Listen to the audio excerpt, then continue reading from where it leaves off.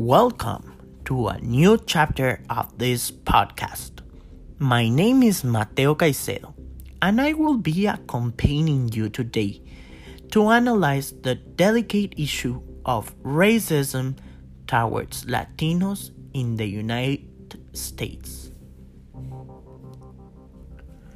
For a long time, there has been a large influx of immigrants from Latin American countries.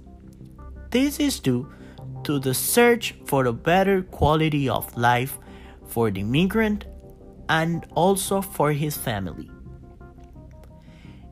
It is important to know that Latinos are the largest minority group in the United States, and yet this group suffers from great discrimination.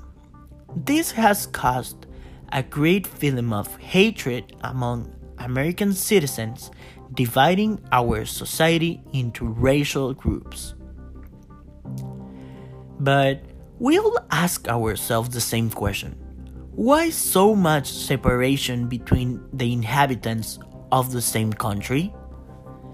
According to the Pew Research Center, the discrimination starts with things like the rent Latinos have to pay, the wages they are paid, and the hard workload they are exposed due to the lack of documentation. Another reason that daily occurs is bullying in schools all over the country towards Latinos for speaking Spanish or for having an accent because their native language is not English. Myself have experienced this type of things many times. This also shows the kind of discrimination that Latinos suffer from a young age, even without understanding that they are being bothered for being from another country or for having origins from another culture. Other data that impressed me was the number of Latinos who don't have access to healthcare, and also the number of Latinos who live in extreme poverty.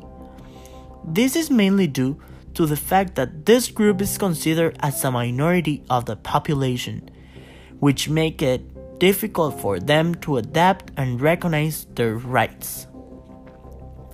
But Latinos suffer great discrimination from the rest of the population due to stereotypes unfairly created by social networks and public figures, which justify that Latinos are the main source of insecurity and problems in the structure of the country.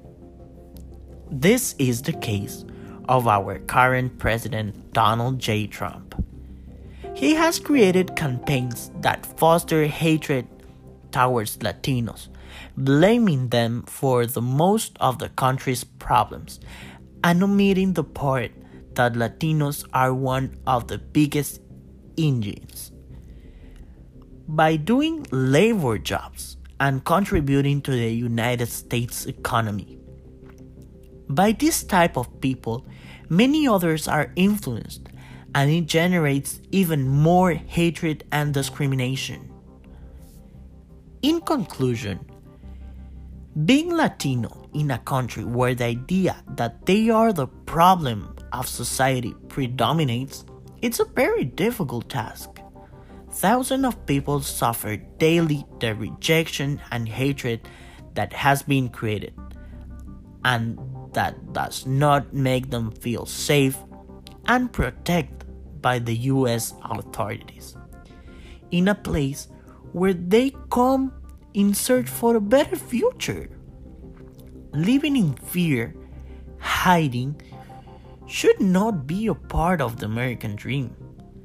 This is why the only solution to this problem is that we all treat ourselves as what we really are, the human race, and not just a skin color or a country.